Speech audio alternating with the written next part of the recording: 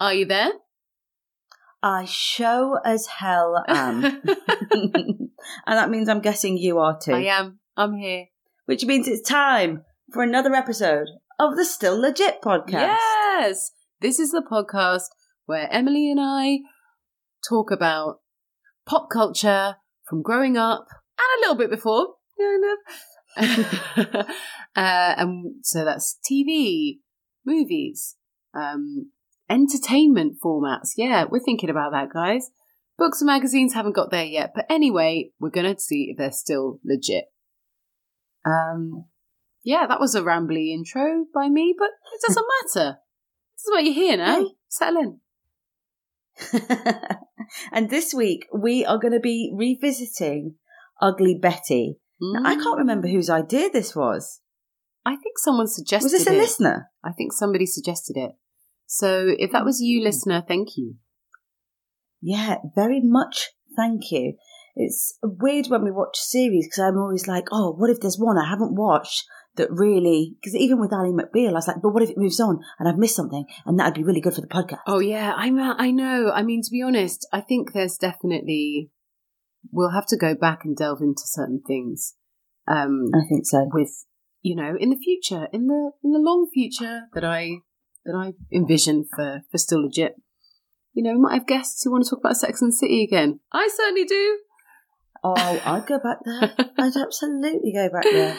So I mentioned at the end of our last podcast that when Ugly Betty aired, I got 3 text messages on my little polyphonic ringtone because it was ages ago. I got 3 messages from different people that didn't know each other being like, you're on TV. Yeah, that is fucking blowing my mind. Yeah. I didn't mind it. No, I mean, look, the main thing that I've, in a very not legit way, I mean, America Ferrera is so beautiful. Such a babe. But, I mean, to not ever be told before you're on TV and then a show comes out called Ugly Betty and then you're getting messages being like, there you are. That's true. That's true. But I was like, oh, right, okay.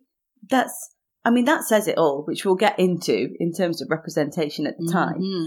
But we should probably do a synopsis of Ugly Betty, and it's absolutely your turn after I absolutely mullered big last week.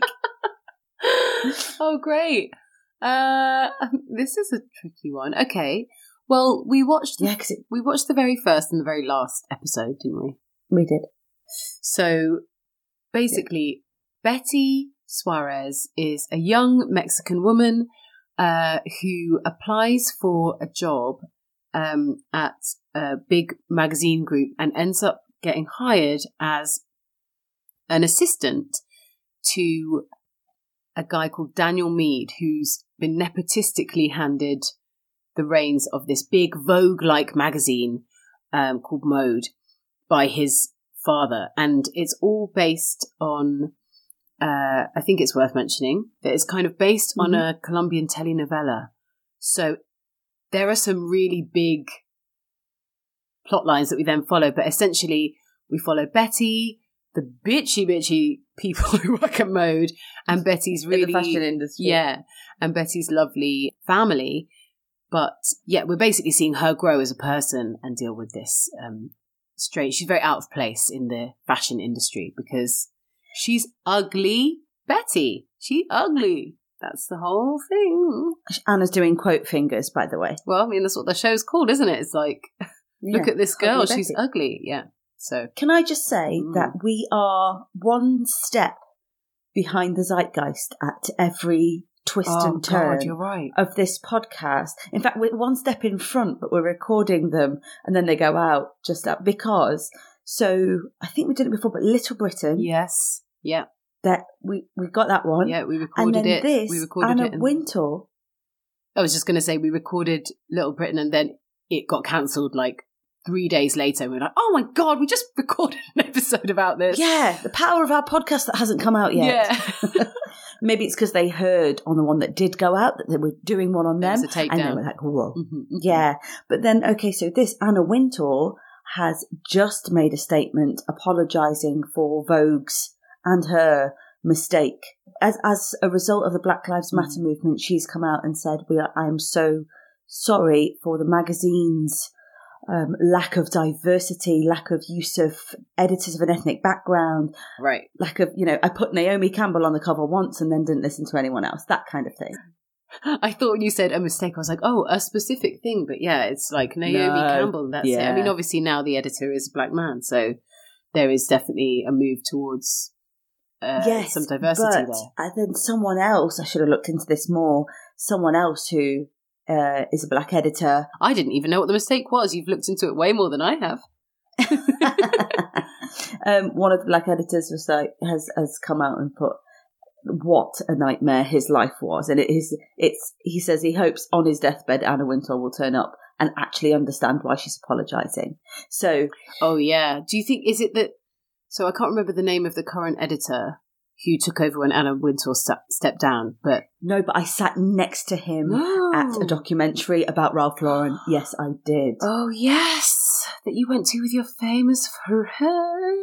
I went to with my famous friend, and it was bonkers, and they made us sit apart, and no one knew why I was there. Neither did I. Oh, that's so shit that you went along to like be her friend and hold her hand. But she got whisked away into Famesville. But we did, and then we were sitting opposite each other, but the tables were so grand. I got sat next to Jefferson Hack, who's a photographer for high fashion. So it all links back to Ugly Betty. It was all leading to this podcast. Sure. Should we do a check-in? Oh, I think we should, because we've gotten into it and you did a beautiful synopsis. Oh, thank you. Finally. Finally, some good news on Anna's synopsis. You're right. So, my love, how are you? I'm very well. I'm. Tell me. I've spent the best part of a week putting up flat pack furniture that has been sitting downstairs. And in your condition? In your condition? Well, actually, I'll be honest, there's been a lot of me pointing at things and John doing the flat pack furniture. Okay. But when I say we've been putting together flat pack furniture, bear in mind it's been in our house for over a month, a lot of it. Mm-hmm. We just couldn't get it up the stairs. But John felt strong, managed to do it. It was a wardrobe, a cot, a dresser, and we've broken all of it. Why? How? Was it because it's not very good, or it's? Well, we got a John Lewis wardrobe, which was, we thought, extravagant. That's fancy. That's real proper grown-up stuff. Yeah, we got vouchers when people knew we were moving in. And we got this John Lewis wardrobe. We've waited ages to put it up. And the instructions were bonkers. Absolutely bonkers. First of all, I love that when you move house, people give you John Lewis vouchers. When I move house, people bring over bottles of obscure booze and leave it at my house for the next 6 years. I think I'd prefer that, mate. I think I prefer that. Oh, thanks for this bottle of Slivovitzer. I'll be drinking that tonight, shall I? Well, it was my mum got us a John Lewis voucher for Christmas. Excellent. Excellent present. Excellent Love present. A voucher. So we used it towards this wardrobe. The instructions were bonkers. And John said, when we lift that up, the rail is going to snap. And I said, no, look, it's John Lewis. They know what they're doing. It's sturdy. It snapped. And then something else chipped, something else broke. Did he point and did he go, I told you, no. Anna, I'm the I told you in this. I think I probably still managed to get an I told you out, even though he said, I've told you 3 years ago never to listen to me when it comes to instructions. I'm pregnant. Yeah, I'm having a child. And then we built he built, I think I was on the phone to you actually the whole time. Oh, yeah. But he did that and it broke. Oh. Have you salvaged them? Yeah. Everything's salvaged, but should the baby be sleeping on something with duct tape involved? I don't know.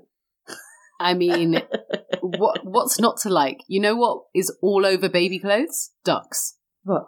Ducks. So duct tape surely is... That is such a terrible joke, and you know it, and I'm going to let it slide. I'm offended myself because it's not duck, Anna, it's duct. But does duct tape have a picture of a duck on it, though? Have they done that? Have they played it on themselves? I don't know. What's it for? It's only for ducts? What's a duct? Tape. It's for fixing cots and wardrobes. Yeah. So then I spent most of the weekend writing complaint emails, which sounds like a negative thing, but I fucking live for it. I mean, I was going to say, if you didn't get to say, I told you, then how are you going to let that out? I love a complaint. And I know you do too. Emily with the type of people in it. Yeah. Listen. Usually you're with me when I do it. I know that it's like a very, very easy trope for people to go, you know how you know if someone's a really good person? It's how nice they are to waiters. Yes. But the thing is, no, I'm sorry. I've been a waiter for a long fucking time. Years. Same. We're actors, don't you know? Years. We were both waiters. Emily was a maitre d', and that's really fancy. Name for a waiter, essentially. No, I know that you weren't. You were on bookings, sure. But I waited a lot. I've been a waiter. Yeah, I know. And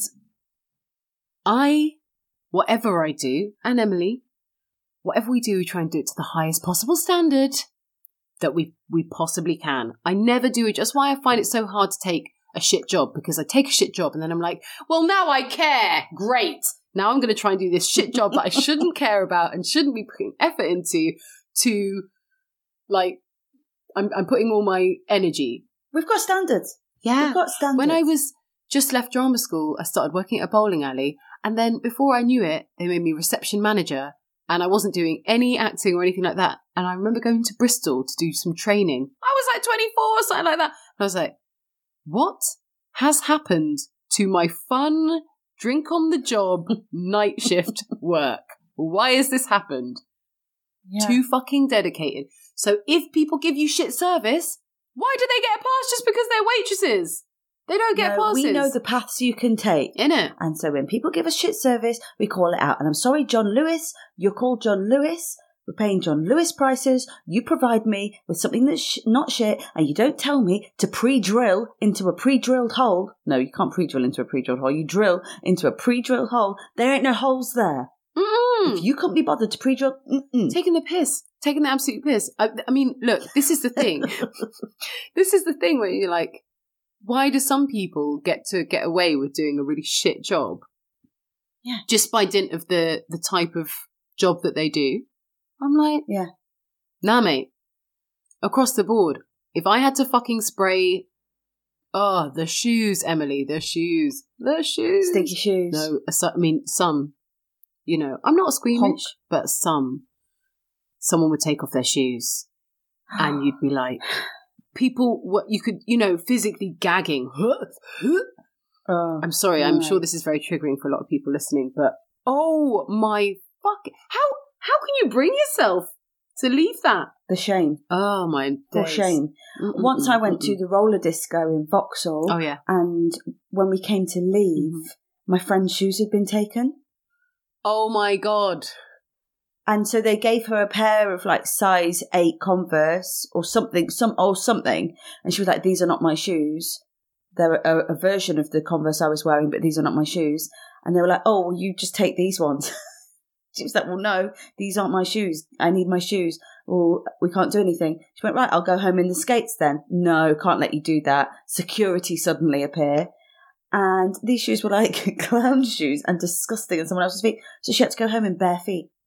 I mean, that's the thing. And she did not complain. I would not have let that go until I got some brand new Converse. Yeah, definitely. And we have, when I was working at the bowling alley, we definitely bought some people some brand new Converse because, how does it happen though? Because if you accidentally, there's a human error thing there. But if you accidentally get the wrong shoes back, you'll be like, these are not my shoes. I don't want to put someone else's shoes on. People just bopping home in someone else's shoes. Mostly men, because here's something I learned about... upgrade and no, don't care about hygiene. No, that's not even it. The thing that I learned when I was working at a bowling alley was that so many men, grown men, in their 30s and 40s and upwards do not know their shoe size, do not know what size shoe they take. Do you know what that means?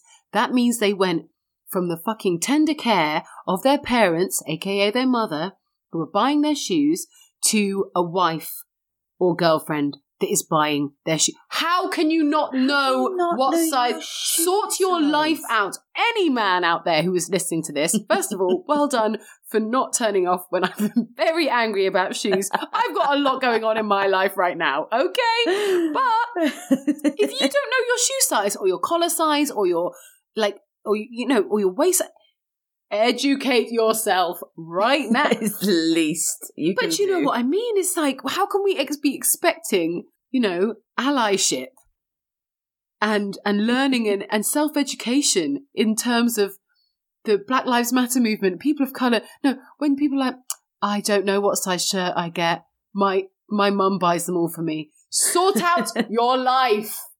I would love to see that as like a Tinder conversation where someone is like, the first thing that they say on Tinder is, what's your shoe size?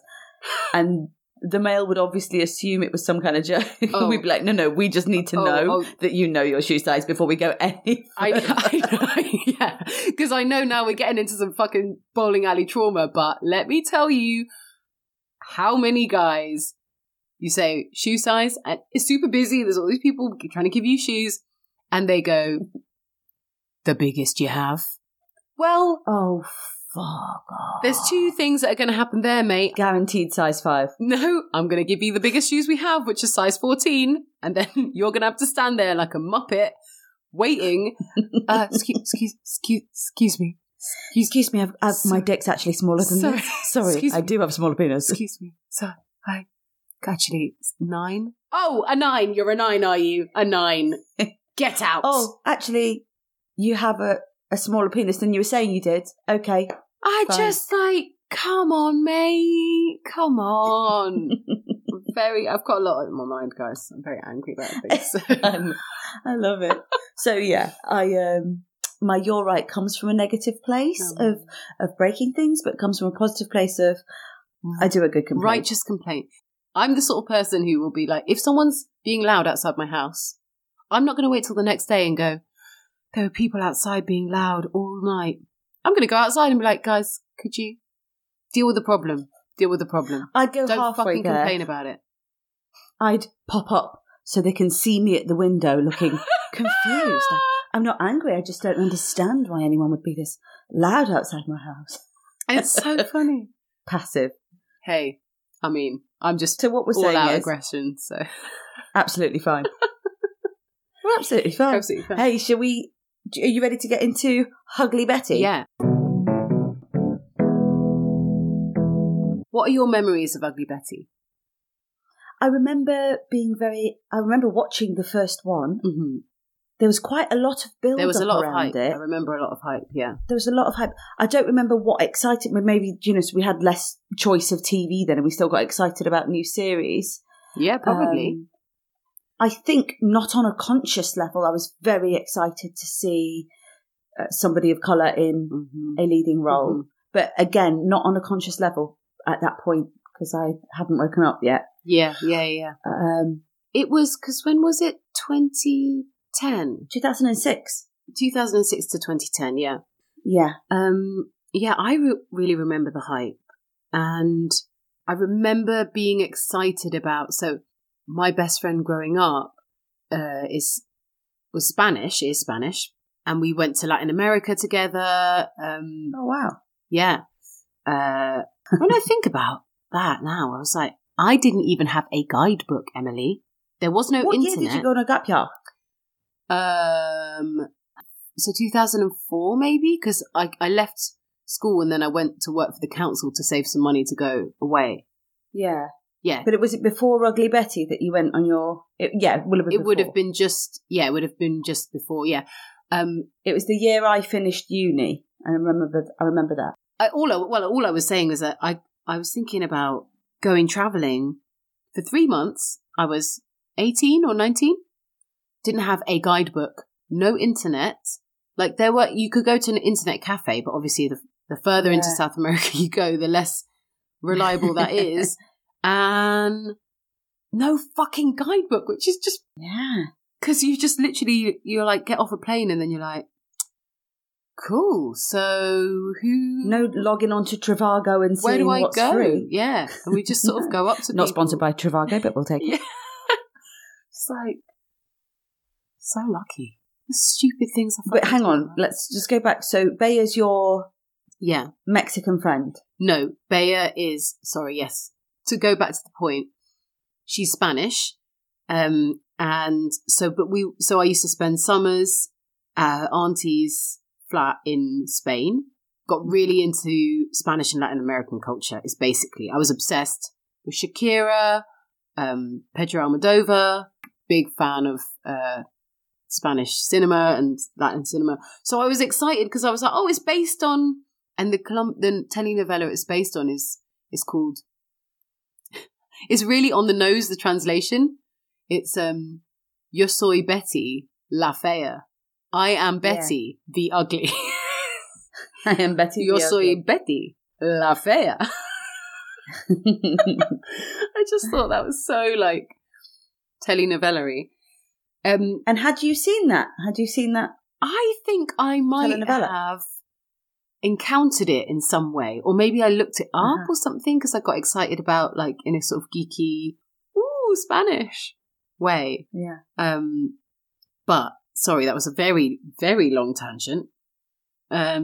We never apologise for tangents. That's true. Only you apologise for tangents.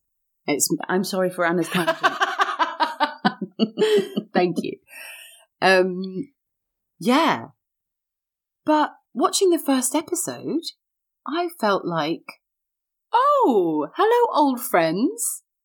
Yes, I was like, oh yeah, Mark. Oh yes, Amanda. Daniel Mead. Justin. Yeah. Forgotten all of these wonderful characters.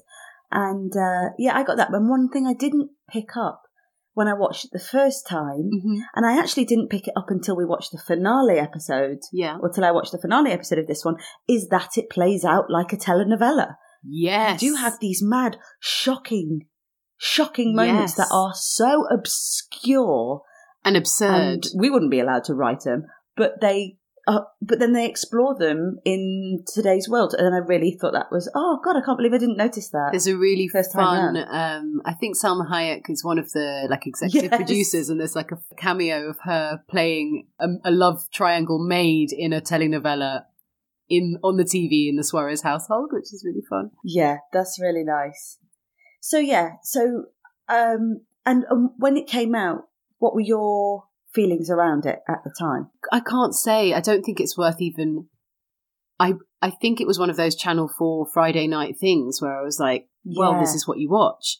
Yeah, exactly. The choice was limited then. I do think I did have some reservations about the toxic environment of... Yeah. So let's talk a little bit about that. Like, I mean... It's called Ugly Betty. The whole premise is that she goes for a job there and they're like, no, you're, basically saying you're too ugly to work here. And then she's hired specifically so Daniel Mead doesn't sleep with her because she's so ugly. Which when that is revealed to her within the episode is so brutal. I think I had a cry. This time round. Ashley Jensen reveals it to her. She's meant to be an ally, a friend. She's meant to be one of the real people who, aren't just fashion lettuce eating. Yeah. But she's like, oh, Betty, I'm so sorry, but I actually heard people talking and they said that you were hired specifically because you're too ugly to fuck. You're like, I don't think you needed to tell her that. Okay, I'll see you in the canteen. Thank you, friend. But the first body shaming comment comes in, I would say, at around 5 minutes, where her sister says to her son, "You're a man, you don't need to worry about." Oh, he says, "I can't eat that, I'll get fat." Yes. And she says to him, "You're a man, you don't have to worry about what you look like." And I wondered a question for you. Because it's reflecting the vapid nature of the fashion industry, does it get a pass for those comments like that? Well, it's interesting because having watched the first and last episode, you're still getting things in the last episode, 4 years on. Mark, at one point, some mud splashes in Betty's face, and Mark goes, "The indigenous look, it suits you." It's awful. Right? It's awful.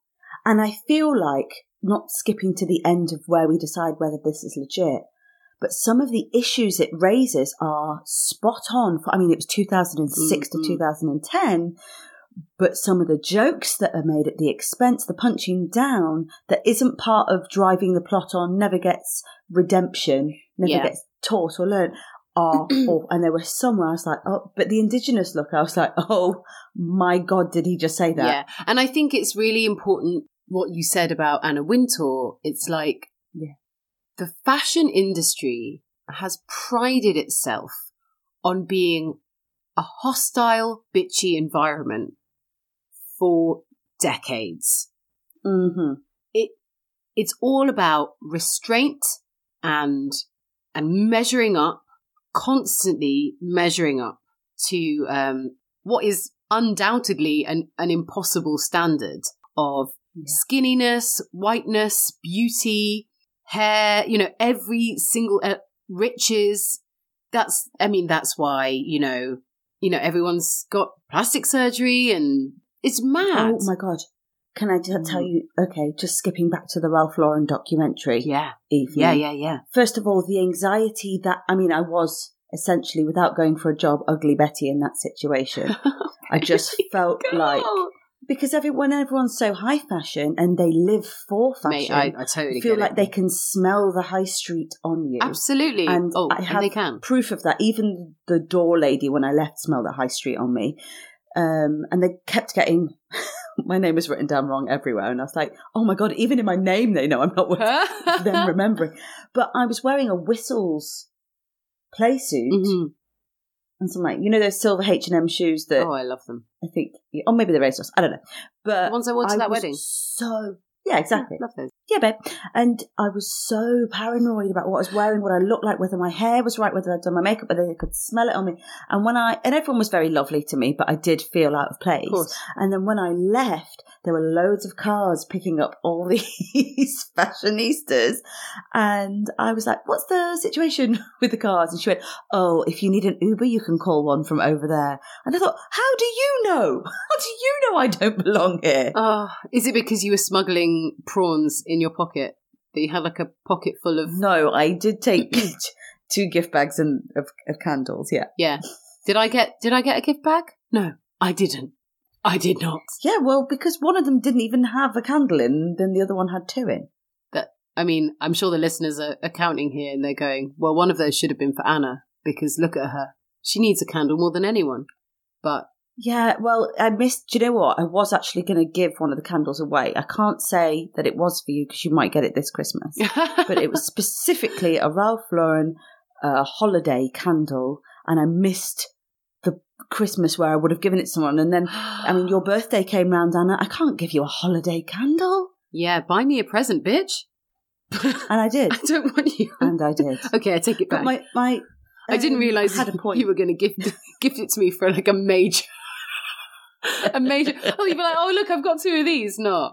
Oh, wow. Anna, could you be quiet? I'm digging a hole over here and I'm trying to concentrate. Also, can I just say, we were just screaming like, I can't, we don't want to wear it on another person's shoes. And then I'm like, yeah, those shoes that I borrowed to go to a wedding. Yeah, but you know my feet. Yeah, I know them well. My feet and your feet are very good friends. Yeah, they're quite similar, actually, in size. Mm-hmm. I had a point and I absolutely can't remember it. Just that the fashion industry is a fucking catty place. Yeah. It is. Yeah. And that is what... And I think that's something that we've really moved past, is it was aspirational. Like, even when you look back at Sex and the City, you're aspiring to high fashion ideals. Like, that's what Carrie is doing. Yeah. The reason why we base a show around Mode's offices, Mode basically being Vogue, is because everyone's like, that is a creme de la creme. That is where I want to be. That is... And Justin, the nephew of Betty, is dreaming about that, as a young gay man. Yeah. But I just don't think that's very fashionable anymore. And the fashion industry is really, it hasn't moved. I think it thought it was unassailable, and it hasn't moved quickly enough to try and address things at the pace that other industries, slow as they are. It's too little, too late. Yeah. There's been so many opportunities. Yeah, you're absolutely right. They just feel very ivory tower about this thing of like, well, I'm sorry, but high fashion, we need them to be 6 foot tall and anorexic and white. And that's what we need. And it's very the cart before the horse, you know. Yeah. But what do we think then of Betty in that world and how she's portrayed in that world? Because I'll ask you the question and then I'll carry on talking. Well, I just think, you know, within that episode, we have a young boy who, I mean, we assume, and it's probably wrong to assume, but that he is gay. He's gay. We do have him coming out later, but he's, a camper young man. We've got Mark, who is openly gay. Yeah. We've got Vanessa Williams, which we haven't talked about yet, who's a We've got Vanessa Williams, who's just... I don't think I've ever seen that. I walked past her in Soho once. She's fucking stunning. God. She was doing a play here, and I was like, how... I've never wanted to just be like, just grab someone and be like, know that I exist. Oh my God, I bet her hands are so soft. Oh, she's just great. And she plays that character so amazingly as well. Yeah. And then we put Betty into this world who is there, like we say, because she is quote unquote ugly. Well, I would say it walks the line quite well because she is such a charming character. She's so lovely. Yeah. And she doesn't really let herself get beaten down very much. You know, she doesn't except after Ashley Jensen has been very mean and said, you just don't think you can, no one would actually sleep with you. She goes to the shoot and it's very kind of unbelievable, but she's sort of asked to stand in for one of the models. Or this guy who has led Daniel to say, why don't you try and make her quit? Yes. Which is such a weak. Yes, but it really does. It's really pulling from that. There's a section where he's revealed as being in cahoots with Wilhelmina, Vanessa Williams' character, and cheersing her kind of. And it's so telenovela. It's so sort of Days of Our Lives kind of thing. Yeah, where it's like, oh, we'll bring them down from the inside. But yeah, so she puts on all this PVC wear and goes to do the shoot, and it's actually heartbreaking. I cried. Oh, that's where I cried. She's posing. So picture this, guys, if you don't see it. These two, humiliating, glamazons, these 6'5" beautiful skinny women wearing this PVC outfit.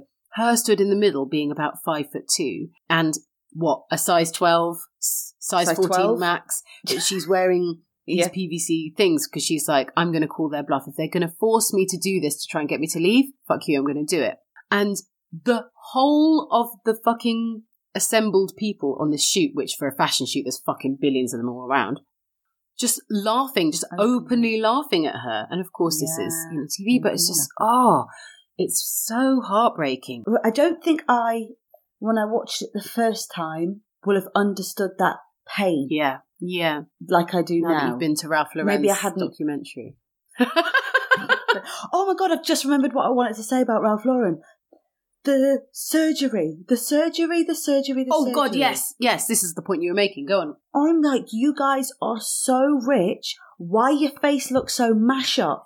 It's because it's the same thing. It's exactly the same thing as people who get face tattoos or like cover their face in piercings or whatever. You go into a subset of society. You choose to be in a certain strata, right? You're like, I'm a punk, therefore I'm going to get a face tattoo. Do you mean like they wear their surgery like a badge? Yeah, everyone. I mean, they probably wouldn't want to say that's what it is, but it's tribal. If all the people with money have those fucking ridiculous cat faces. It was cat face. So much cat face, but just also the shininess well, it's because you're so tall. And listen, do what you want, okay? That's our motto. Do what you fucking want.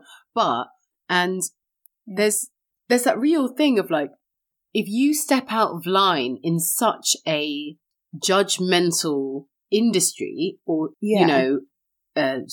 the only thing I can think of to say is like strata of society. If you step out of line, you go, you know what? I'm just going to choose to age gracefully. you are making a huge statement and you will be come down upon. But, Anna, there's Nicole Kidman type surgery where she's very successfully Benjamin Buttoning. That... No, I know. But then there's other people that are just as rich. And I'm like, but there is better surgery than that available to you. Yeah, but I think you go into that space, don't you? I think it was Christian Dior. Was it Calvin Klein? Was it Christian Dior? Calvin Klein. Calvin Klein, yeah. It was Christian Dior was terrifying. Yeah, okay. Some of the people in the documentary were I just got a message from Josie, our number one fan. If you think you're the number one fan, then, let us know. Send us cake. But she's just said, hand shandies, what are you on, Anna? Anyway. Someone's listening to a previous episode. Anyway, sorry to... You're getting me in trouble, by the way, because you shout out your friends all the time, and my friends who have listened to this are like, you literally never shout anyone out. Well... And that's because I like to pretend that everyone listening doesn't know us and they're from all Whereas I'm really, really excited about having a friend. No, but I think you then go into a space of essentially body dysmorphia.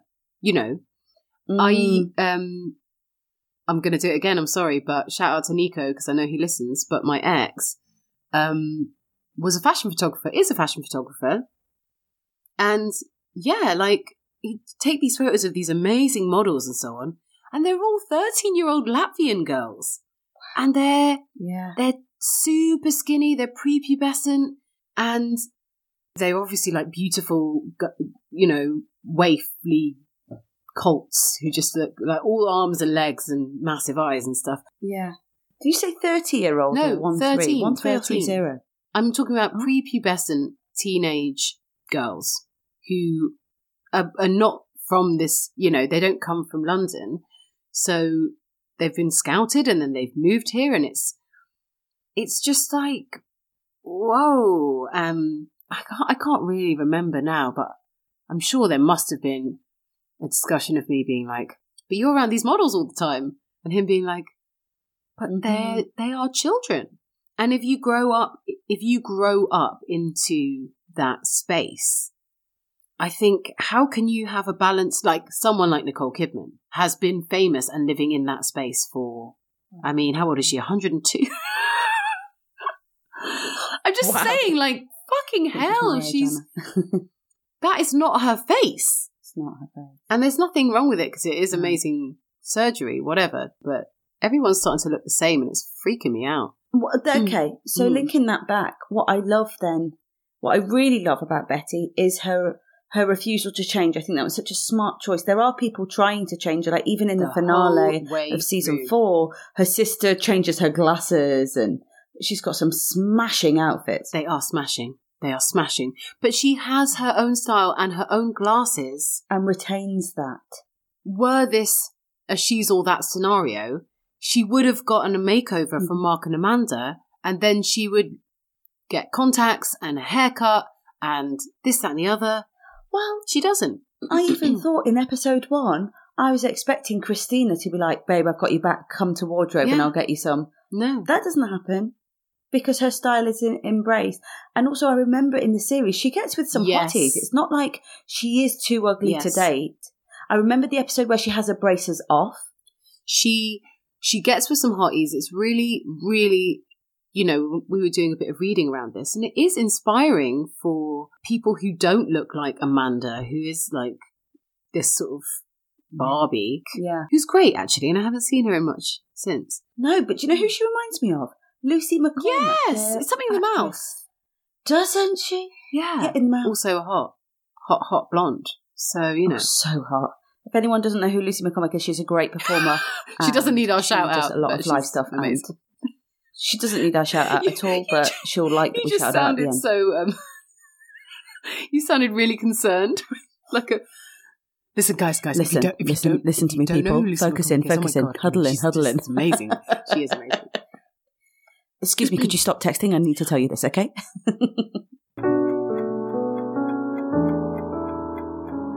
You're right. Anna Brophy, are you all right? Yeah, I've got to say, that watching the last episode of Ugly Betty, spoilers, guys, she goes to London and there's a montage of her walking around the big Trafalgar Square and crossing the Millennium Bridge and sat on the South Bank having drinks. A lot of time at the South Bank. Yeah, a lot of time at the South Bank. And also, I was like, wow, this must have been a really fucking boring shoot for her. They're just like, okay, just walk across here, walk past Big Ben, smile, walk across 7 dials, pretending to be on the phone, wear this coat, wear that coat. But I was just like, I miss London. Oh, fuck, yeah. She comes out of Piccadilly Circus Station, the exit that I come out of, and she's walking, and I was like, there's my boots. I miss Whole Foods. Weirdly, I just watched the Killing Eve. I just watched I think it's the last one, so I won't spoil it.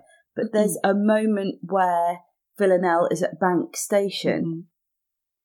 And I know we've talked about Bank before. She's probably still there, mate. Like, nah, don't buy it. She wouldn't be there. She wouldn't have found a way out. She's probably still there. She's there. Yeah. But yeah, I miss London. I miss London. It's going to be. I think that's going to be the weirdest thing. Is how long it is before me and you were working in Soho together. Don't cry. Oh, don't cry. Oh, don't cry, sweet baby. I hate it. So yeah, I miss London, but it also reminds me that I love London. So, yeah, that's it. It was a really nice, and what was it, Anna? It was a montage, so I was happy. Emily was right there for it. Well, I mean, it's not the best because it didn't move the story on, it just established London. Well, it sort of established her relationship with London, that she's thriving, but, Yeah, we'll come to how she bumps into Daniel in that. Let's move on. Let's move on. So I also wanted to talk to move us on to talk about Daniel Mead as a leading man. Yes. What are your thoughts? To say he's running a magazine, his outfits were so whack. I was not expecting that word to come out of your mouth. That was fantastic. But they are. He's got pinstripe trousers with a checked shirt. He looks like he's going to sell you he looks like a loud insurance broker. Yeah. But for me, I'm like, fucking hell. He looks like a baby ostrich that has just hatched. He's got this fluffy hair. And he's meant to be this Lothario ladies' boy. It's such a ladies' man, sorry. It's such this toxic... he doesn't really pull it off to the degree, I think. He hasn't got the suavite. But I quite like that. Yes. I feel like that's nice because he also doesn't have it in him. He's living a life that he thinks he should live, I think. You're right. But this is... And bear in mind the love story with him and Betty. And even at the end when he's like, stop, he has morals. He has ethics. But, okay, but also he's completely hairless, and I had to call that out. Like he's. I'm sorry, I can't respect you. He's completely hairless. He's topless. What always fascinates me, and this is why I bring it up, is the men that are chosen for us as female viewers to fantasize about. Essentially, they're like, here you go. This is what you want. A pale as milk, completely pasty, hairless man who actually has no, is caught between a dad bod and a skinny, like geeky body shape. He's not got abs or anything like that. Were we meant to lust after Daniel? Yeah. Who else were we meant to lust after? Mark. There are no other straight men in the show. Who? Betty's dad. Betty's dad is a fitty, actually. Ignacio! Por favor! He's such a good cook. But yeah, I think definitely. Who would you like to have played him? Childish Gambino. I really John Hamm. John Hamm. Listen, right. Me and Emma shit. Had a conversation last week. We were like, why aren't we recording this? It was And an I accident. swear, It was an accident. The initial... In my notes for Ugly Betty, I've just written down places where we can squeeze in a chat about John Hamm. Like, someone mentions a tripod at some point, and I've written John Hamm? I think I was Googling John Hamm because I fancy John Hamm. I can't remember. No, that can't be it. No, you said to me... No. I was, why did you? I was Googling him for some reason. Just to look at something nice before bed. Oh, yeah, probably. Such a beautiful man.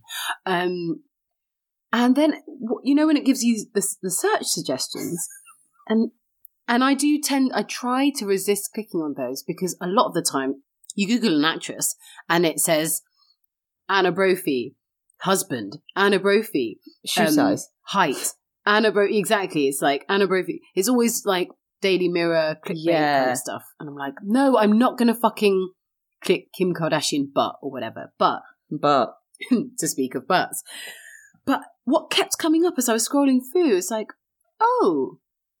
it keeps doing these cosmopolitan things. Say John Hamm penis. I was like, what is this? Oh my God, we went down the rabbit hole. She tells me about it the next day and I'm like, we have to click it. What is this? And first we were outraged that Cosmopolitan would... Everyone stop and Google it right now. We were outraged that someone would objectify John Hamm like this. And we started off being like, oh my God, leave him alone. There's so many articles about his penis and we don't let... we stand up and say, stop guys, doing that to women. Fucking huge! It's so big. It's huge. And so we went... Yeah, we did. We went from complete outrage to, oh my God, the Hamaconda. And then being like, oh my God, Emily, have you clicked on this one? Emily. I mean... Yeah.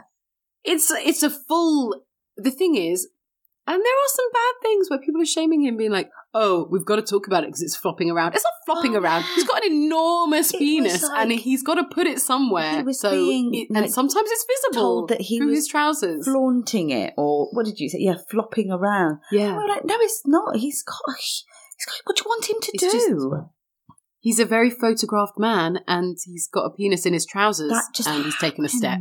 To be a snake. But my goodness, I've never seen anything like it. Never seen anything like it. So then, obviously, accidentally, we go to the image search and then there's this whole rumour about Idris Elba because there's a picture and that turns out to be a mic wire. Oh my God. Then we end up in a conversation how it can't be a mic wire with John Hamm. And I was like, this is a whole because podcast. mic wires don't have helmets.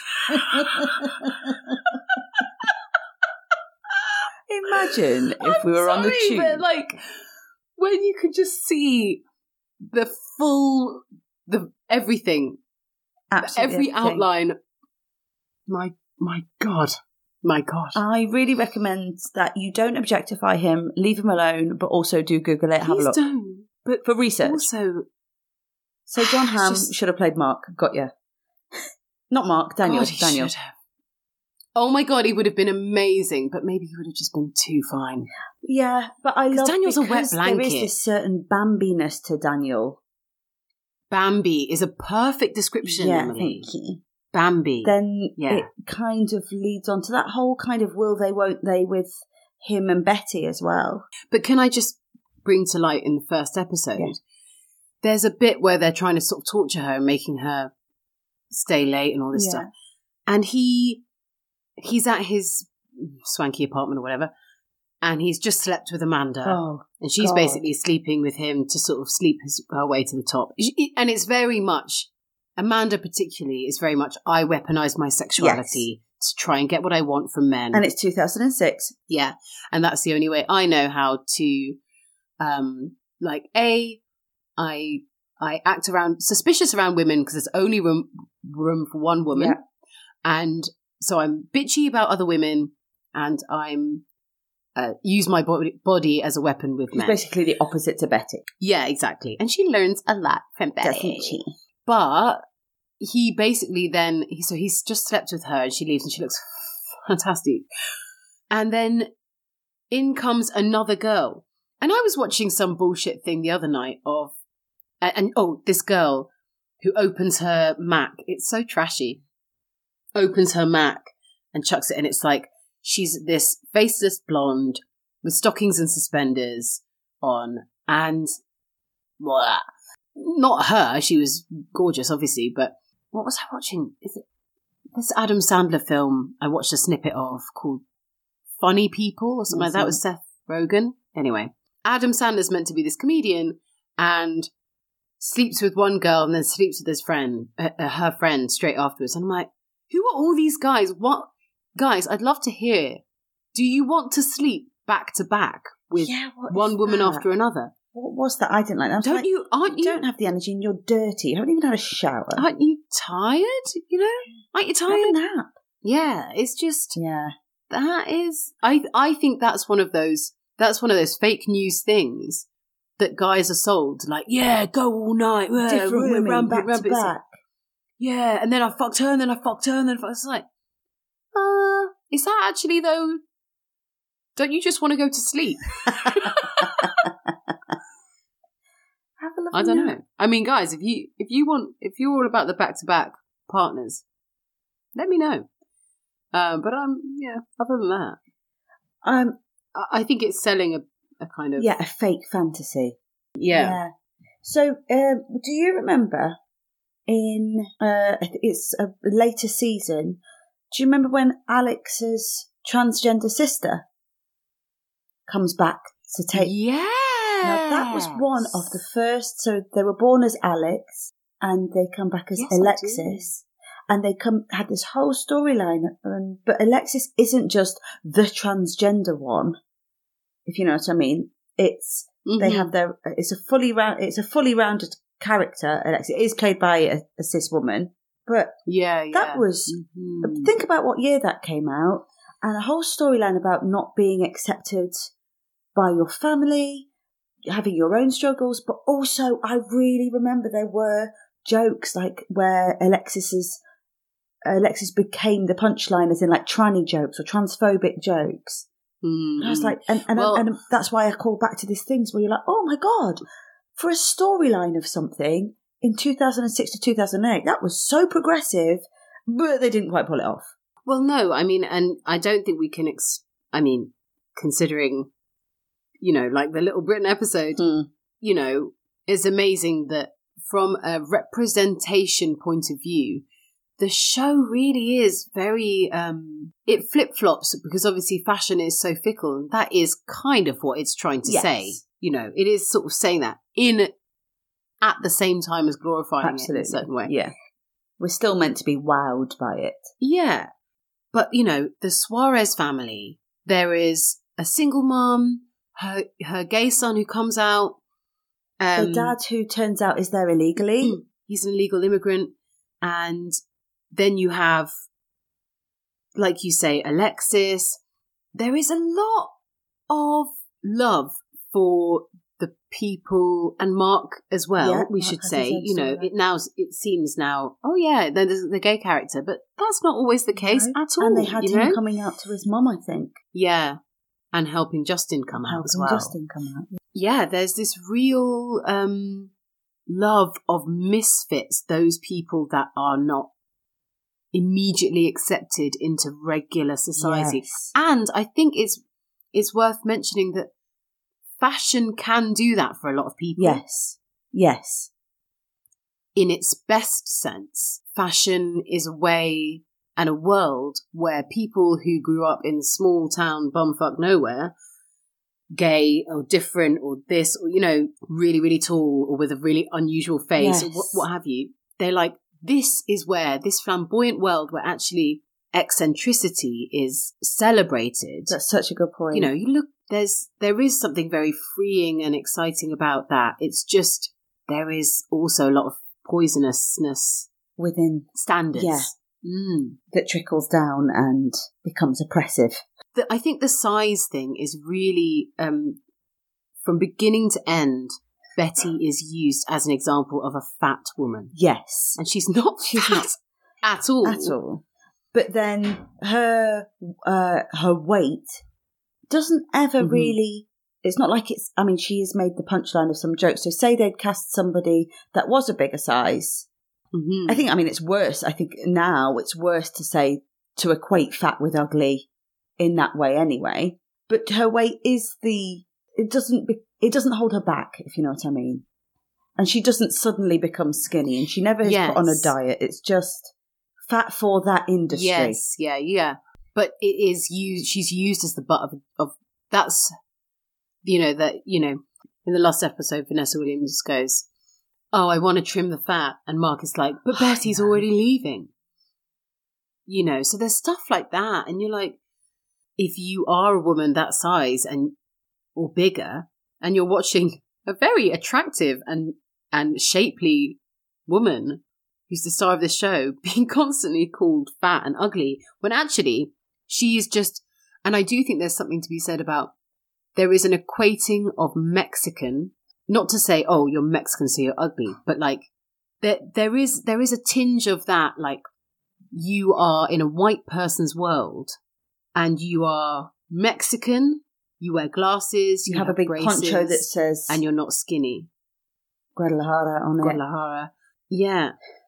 It does feel like unconsciously, or whatever, however you want to see it, there is some equating to, you are not white, you don't really fit in here. And those are the because she's not actually quote unquote ugly, she's very beautiful. Those are the signifiers that indicate you're meant to think this woman is ugly. Then you've got someone like Hilda who's very glamorous. And I had a little bit of a problem with every other Latina woman is trashy or dresses a bit trashy. They're in Queens. It's, I think, but I think there is no in between. It's Betty or trashy. I know that is to juxtapose with her as well. Yeah, the thing is, I don't actually see Hilda as trashy. I think they dress her. She's very wise. That's actually. That very she's very wise. Yeah. She's a great actress. Yeah. But I think I would maybe shy away from. Oh, it's a horrible word, but it was. It's a Latin style, like it's a New York Latin style Latina vibe, it's Chola style. Yeah, I just thought of something though. Walter, when she breaks up with her boyfriend. Oh my God. And she is incensed by his new relationship because he seems to have windows that amplify him talking. And also she's like, I can see you rubbing it in my face. Turns out it's not him, but I'm like, but you live on the same side of the road. From her house, she sees into his window 3 doors down on the same side of the road and hears them. I was like, this is so, come on, this is a bit of a hole. That's not his house. That is Gina's house. Gina's house. Yes, true. This is my favourite, these are my favourite of your gripes. But you will always notice, you're like, how could they be heard? At least have the window open so she can hear him. Yeah, but you're right. She walks past. Waldo, you're such a big boy. And I'm like, oh my God, what? Oh, I loved it. But no, I really liked it. And also, and we've got this amazing working class family. And like I said, we deal with the fact of immigration, leaving home when family is such a central thing. And I really wonder, because I don't actually know anybody of a Latino background, apart from my therapist. Don't want to ask her about Ugly Betty. We're not quite there yet. But how important it was to them, because this was... Okay, so I read this thing. It was a Los Angeles Times article, and it was written this year about the importance of Ugly Betty to young Latina women, because especially since it was aired in America, you hear about the American dream, the American dream, the American dream, but never was that ever pictured as anyone who wasn't white. And Ugly Betty kind of is this American dream coming to life finally for someone who isn't white. Caveat, she has to be ugly to do it. But I think it probably was the first of its kind to have a leading Latino lady. It must have had a positive effect in terms of Mexican and South American, Central American immigrants in the US feeling like they were represented and having a voice in such a positive way. I mean, particularly the family unit is so, and I think that is often a kind of across the board with immigrant families. You know, family is first. You've come here, and that is all you have. You know, they have this really loving, tight knit, and I wanted to get onto this. This isn't the smoothest segue, but it really fucking pissed me off at the end of the first episode when Daniel Mead, who has basically caused Betty to leave and quit her job, and she's then, you know, she's trying to get some medicine for her dad who's not well, but they've changed the rules and so on. And which is such a lovely B story, you know, by the way. It's a really lovely B story. It's also a really, I think, a really realistic. I mean, I think any child of an immigrant, particularly if they don't speak very good English, knows this thing of having to like leave school because their mum's got a hospital appointment, so you have to go and translate. They didn't need to do that. Like, you see this lovely working class family, but they chose to show being the victim of this system that is failing them in such a subtle way. But yes, sorry, Daniel. Well, it's really important to remember as well that the showrunner who brought the show, you know, from, you know, who transferred it from the Colombian show into Ugly Betty, he's Mexican. I think he committed suicide quite recently, actually. But actually, I want to say he's Mexican. He's definitely from South or Central America. I actually can't. We won't fact check, but if you're interested, go look. Yeah. So, speaking from a place of knowledge, you know, speaking from a very empathetic place. But Daniel comes in, and I think that's why the family feels so authentic. It's really lovely. And it's mentioned a lot, I think, in reviews and stuff. But so Daniel comes in and he's like, oh, yeah, sorry about that. Can you actually, I want to use your idea because it was really good. And I fucked up and I've been a horrible bastard to you. And she gives this fucking amazing, she's such a good actor. She gives this amazing speech. Oh, sorry, you've got problems, have you? You don't know what problems are. Been handed this, you don't know what problems are. You've not been on the phone trying to get medicine for your sick dad. You haven't been figuring out what you're going to do because you haven't had to do bullshit jobs just to keep a job because you need a job. Yeah. And he then fucking turns around, and I think this is one of the things that I'm like, ding, ding, ding, ding, ding. This is not legit, and this would not fly now if you were making it now. He says, with all sincerity, like they're not shaming him for saying this. He's like, my brother died, so yeah, I know what pain. No point. Not the fucking same, mate. Where do you think her mum is? Where do you think her fucking mum is? What are you talking about? It's not the same. He did not listen. Guess what? He did not listen. Yeah. It was the white privilege of like, well, let me top Trump. You think you be surprised to know I do have problems. Not, oh my God, I see where you're coming from. I'm so sorry, I've been a dick. Every single brand of person dies.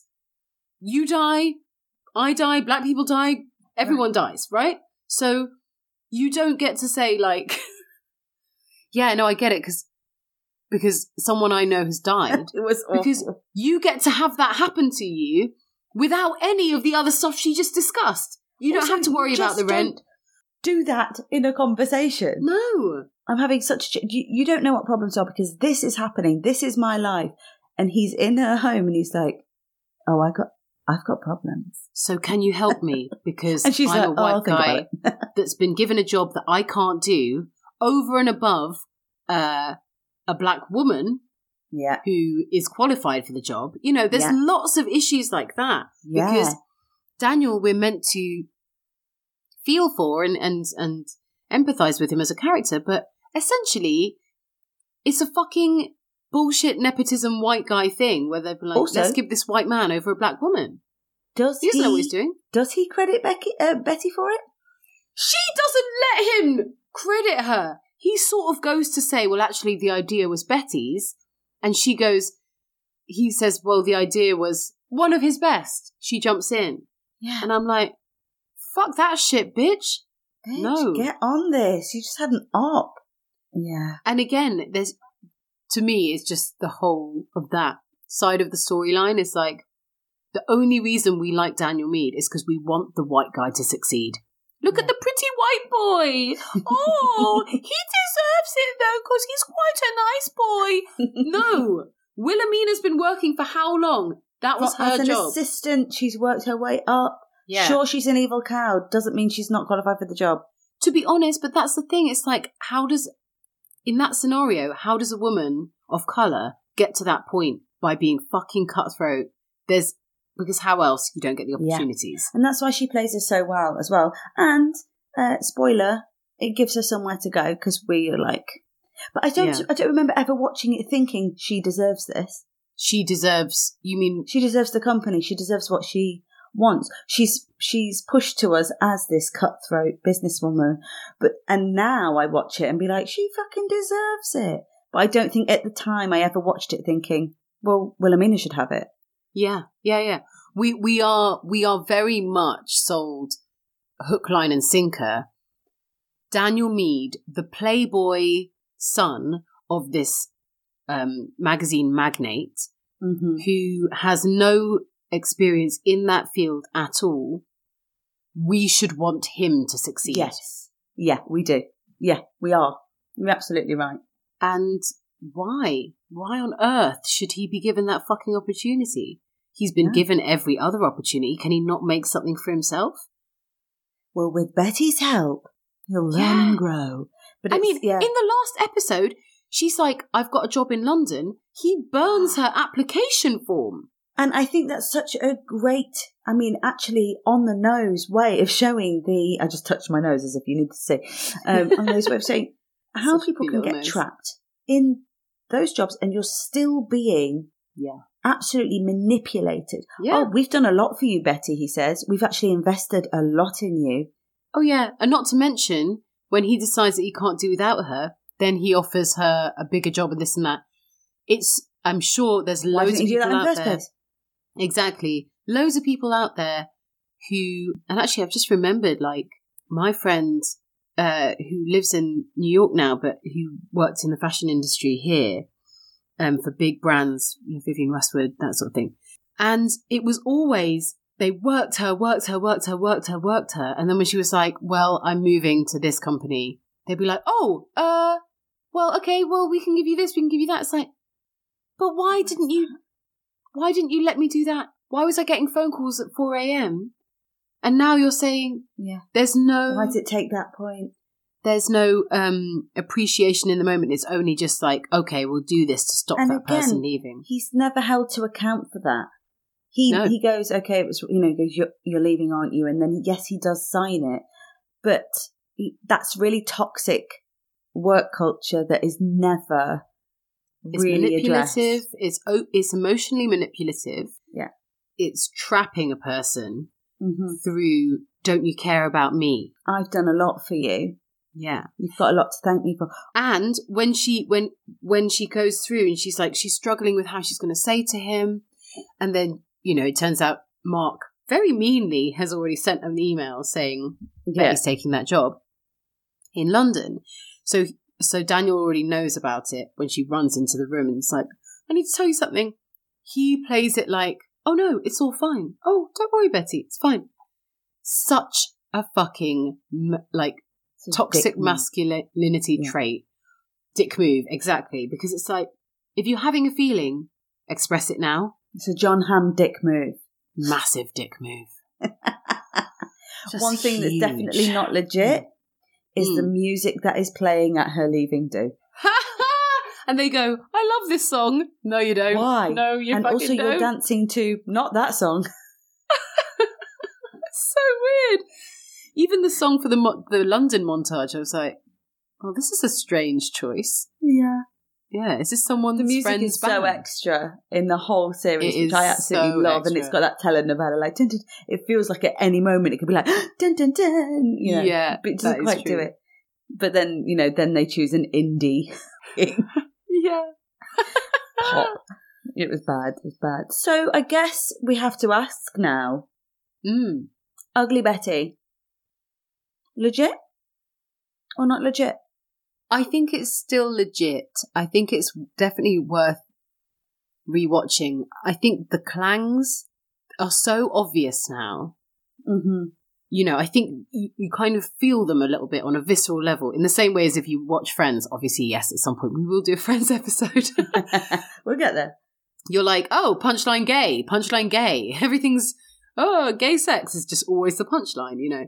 And yeah, so all the kind of fat shaming and stuff like that, and this obsession with beauty and ugliness. But I think the reason why it's still legit is because overall, we are being told, don't be like these people, be like Betty. Yes. Yeah, be like Betty. So even though it is glorified in some way, everyone has something to learn from Betty. Yes. And that's why I would say it's still legit. I think that's a beautiful reason for it still being legit, and I'd absolutely agree. There are problems in it, and there are jokes made that are definitely not legit, even if you are showing people that would say things like that. Mm-hmm, mm-hmm. It's lazy and it's cheap because there's no redemption for those characters. But I feel like if it was made now, they'd be gone. And the stories that do shine through in it are really quite clever. Yeah. Cleverly done and progressive for its time and still relevant today, like really relevant. I mean, I think I can't imagine if you're a young, closeted man of colour and watching Justin's journey coming out, that you wouldn't feel like this is saying something for me, you know, this is representing something for me. And he's great. That kid is fucking fantastic. Yeah. He goes from strength to strength. And they don't make it easy for him. The casting's amazing. They don't make it easy for him. Yeah, man. That shit's not easy.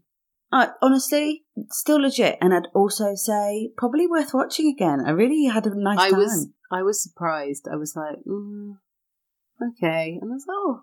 I mean, America Ferrera is just a joy. She is.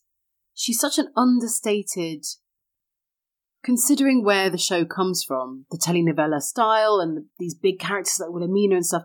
She's so sort of secure and grounded as a character. She absolutely knows who Betty is in and out. So we're going to have to do one next week as well, my sweetheart. That's the format, Emily. That's the format. Turns out that's what we do. There'll be some scandal with America Ferrera by the time this goes out. Oh, yeah. Mm-hmm. Big time. We're basically soothsayers. So next week, Emily, we are going to be doing Never Been Kissed. Now, we have to admit something. Sometimes when we're choosing what we're going to give to you next week, now you've been great listeners at giving us suggestions, and please do keep those coming in. Please. However, sometimes Anna and I just need to watch something. What was the word you used earlier? Indulgent. Like we just need to watch some trash. And it's a great thing to reassess. And I think you guys need to watch some trash too. Yes. It's on Amazon Prime. We'd love to hear your thoughts on it. Defo. You can email us at isitstilllegit@gmail.com. You can get in touch on Instagram at stilllegitpodcast. And you can rate and review this podcast so that we know that you're enjoying it. That would be a really nice, cool thing for you to do before you get on with your merry day. And tell your friends. Word of mouth. Oh my God, yeah. Tell some people. Yeah. That's it for today, and we'll see you next week. Until next week, goodbye. Bye.